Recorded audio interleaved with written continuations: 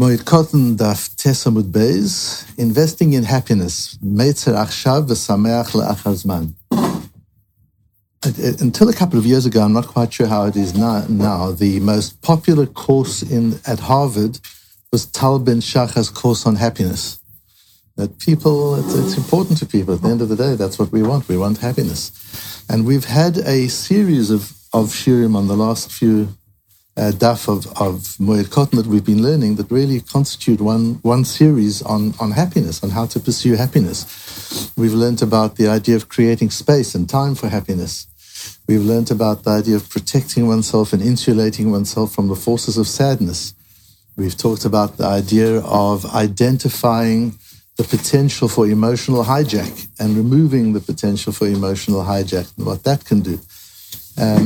And today we talk about an amazing idea in life and learning about happiness and investment in happiness. The Gemara talks about the fact that on Chol HaMoed, there are things you're allowed to do which are metzaer, they cause discomfort, but you're allowed to do them because the kulu meitzar achshav v'sameach le'achar zman. All the melachot that you're allowed to do on Chol HaMoed, they're uncomfortable while you do them, but they cause pleasure and satisfaction later on. And Rashi says, Mishum Hilchot Moed, the Shari, all the things that are allowed on Chol HaMoed, Mishum Hai Time and Nami Sharu, that's why they're allowed. Kagon Afiyah Uvishul, for example, cooking and baking. The Metzayer Hashtek Shu'ofer Mevashel. It's not pleasant while you're cooking and baking. It's Yom Tov. It's not, you don't want to be, that's not what you want to be doing, but you are doing it. Why are you allowed to do it? Lahachi Shari. Why on Shabbos and Yom Tov? Why on Yom Tov and Chol HaMoed are you allowed to cook and you're allowed to work in the kitchen? Because it's true that you're struggling now, you're unhappy now while you're sweating in the kitchen. But when you eat the meal, then you're going to have happiness. So you see that where the effort is going to lead to simcha, where the effort is going to lead to happiness, we allow that on Chol HaMoed. And now I want you to notice in the Rashi, it's not just that you're cooking now and there'll be happiness afterwards. But in Rashi, there's something very specific. Ochel afiyato uvishu lo. You eat what you cooked and what you baked. It's not a matter of going to the deli and buying things. That's not the same simcha. It's almost as if the Chazal, actually the Torah wants you to prepare your own meals on Yom Tov. Because there's a particular pleasure, and people who are chefs and cooks understand this. The pleasure of actually enjoying that which you've prepared yourself. It hasn't come ready prepared. We're in this world of instant gratification. We just want the outcome. We don't want the effort. What we learn in this piece of Gemara, and we're going to see it's in learning, it's in life, it's in everything, that the greatest pleasures come from gaining the satisfaction from the effort, not the immediate gratification. And our whole world revolves around how many businesses are there that are built on providing instant gratification.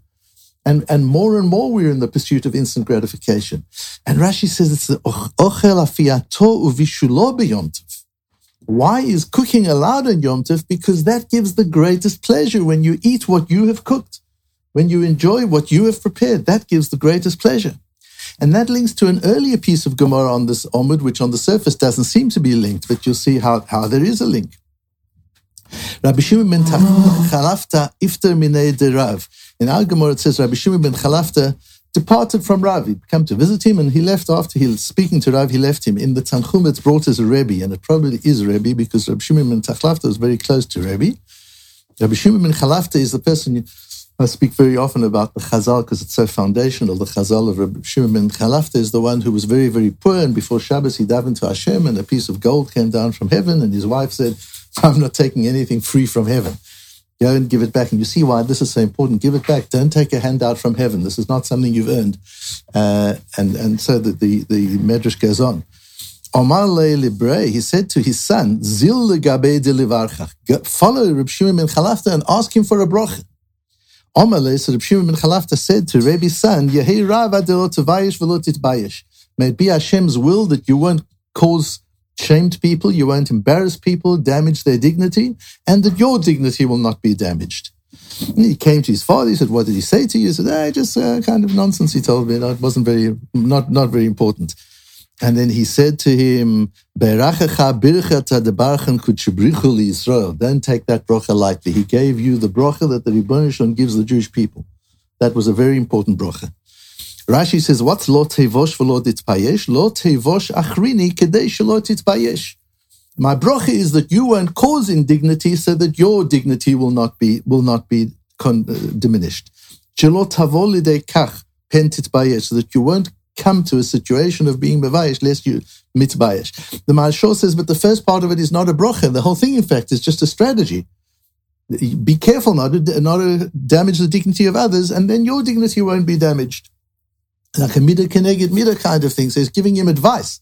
This is advice, not bracha. Where's the bracha here? And that's probably why the son thought, no great bracha here. He gave me some obvious advice. There was no big bracha there. That's the Maharshal's question. But I think what we've got to learn here in Rashi is something really important. You need a bracha not to embarrass people, because you don't know what's inside people's hearts. You don't know what their fragility is. You don't know what their sensitivities are. You might say something in complete innocence, and to 9 out of 10 other people, it wouldn't be offensive. It wouldn't hurt them. But this particular person has been through something in his life you don't even know about, and it causes busha. You need a bracha, you need blessing, you need special bracha not to be mevayesh people unintentionally. Because when you're being mevayesh somebody unintentionally, when you insult, when you hurt, when you damage the dignity of another person, even if it's unintentional, firstly, there's midah keneged midah. God forbid Hashem does that to you, but you don't even have to get to that. When you discover what you've done, it's terribly embarrassing. We've all had that situation where you put your foot in it and afterwards you think, oh my goodness, I wish I would never have said that. Didn't realize.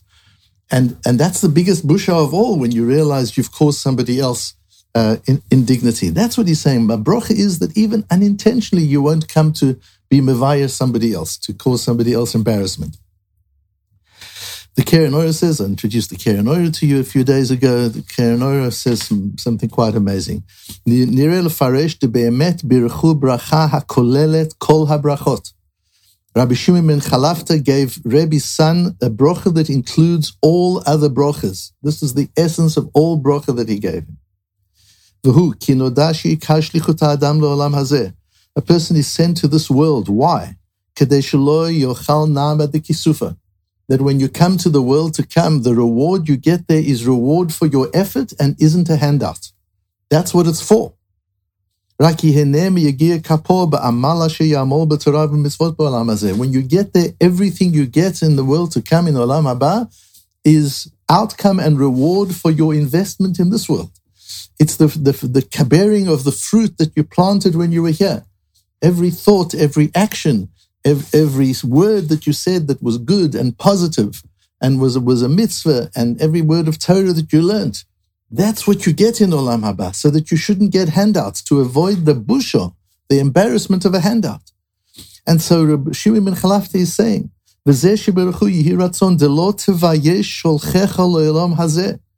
that you will not be mevayesh he who sent you here into this world, that in this world you will not embarrass the Rebbeinu Shalom, because he put you here so that you invest. He gave you an investment opportunity, and he put you here so that you invest, and you don't do that.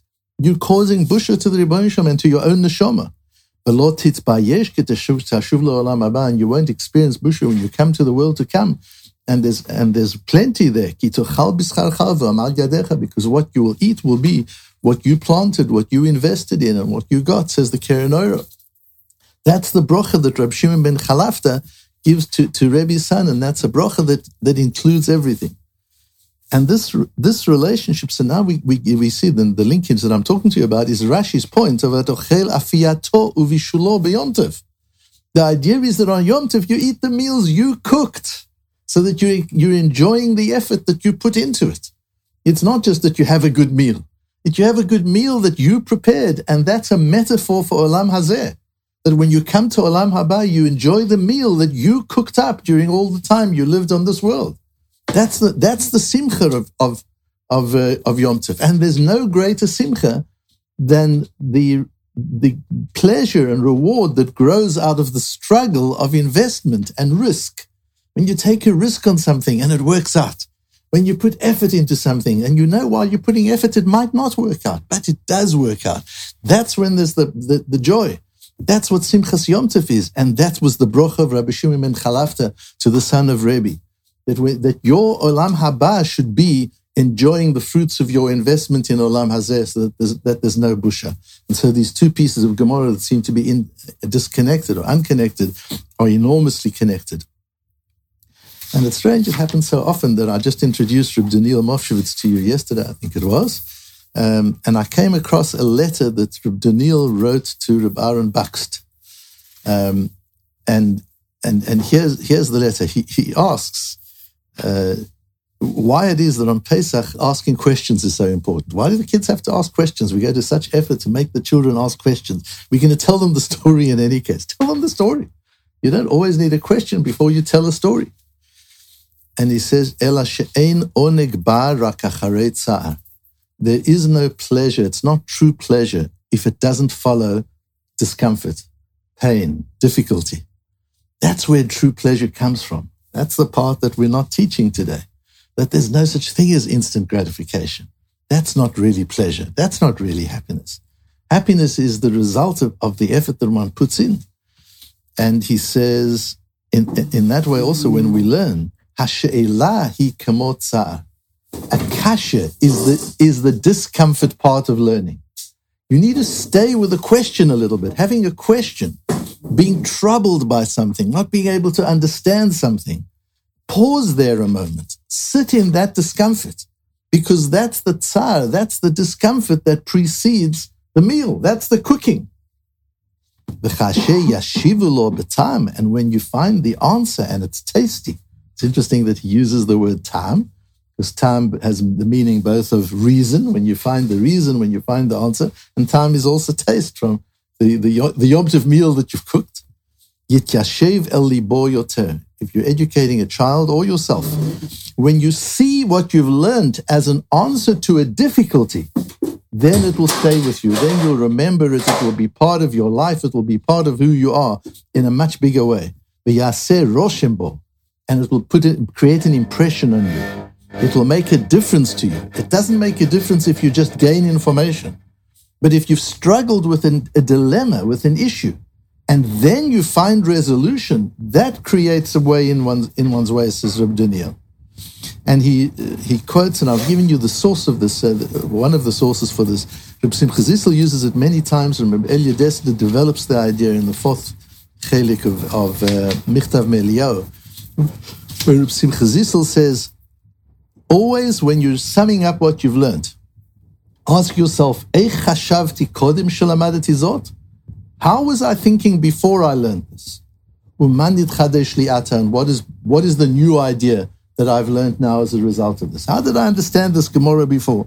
And that's for those who are taking the Matmonim seriously. That's something you should do with each Matmon. Ask yourself, how did I understand this piece of Gemara before? What's new to me? How did I think about this idea before? We've had 4 shiurim or 5 shiurim on the pursuit of happiness. How have I thought about happiness before? How have I thought about these issues before? How have I thought about emotional hijack? How have I thought about creating space and time for happiness? How have I thought about insulating from sadness? How have I thought about investment and the relationship between investment and reward as the source of happiness? How have I thought about questions and answers? How have I thought about pausing and identifying that delta between how I was thinking and the new idea that's come to me? Do I just listen and I hear a drosha in shul and I hear a shir and it's another idea and another idea? That's why I urge people not to use the word vort, because a vort is another word, another idea, another thought. Torah is not about vorts. Torah is about internal change and growth. And you change and you grow when you're able to put your finger on what was I thinking before and how am I thinking now? How did I see this idea before? How am I seeing it now? How did I understand this Gemara before? How do I understand this Gemara now? That's where you're able to discover the joy of growth and of learning. And that's the theme that goes through all of this Gemara that we're learning today. The idea of all the melachas that are allowed on Chol HaMoed are things that meitzar achshav v'sameach la'achaz maninu. Rashi says, it's not just trouble now and then there's pleasure. It's the pleasure comes from the very difficulty of now. That's what Chol HaMoed is.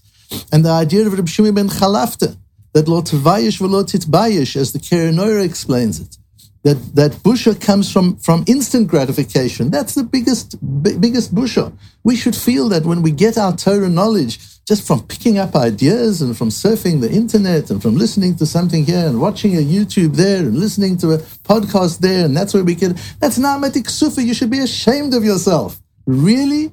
You learned that without thinking? You learned that without a struggle?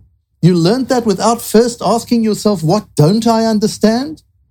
And you leave it alone afterwards without understanding that delta between where I was and where I am, and you're already onto the next vort, you're already onto the next idea, and you haven't integrated what you've learned. That's not growth, that's not Torah. Says Reb Daniel as he explains Reb Simcha Zissel's idea of Eich chashavti kodem shelamadati. How was I thinking before I learned this?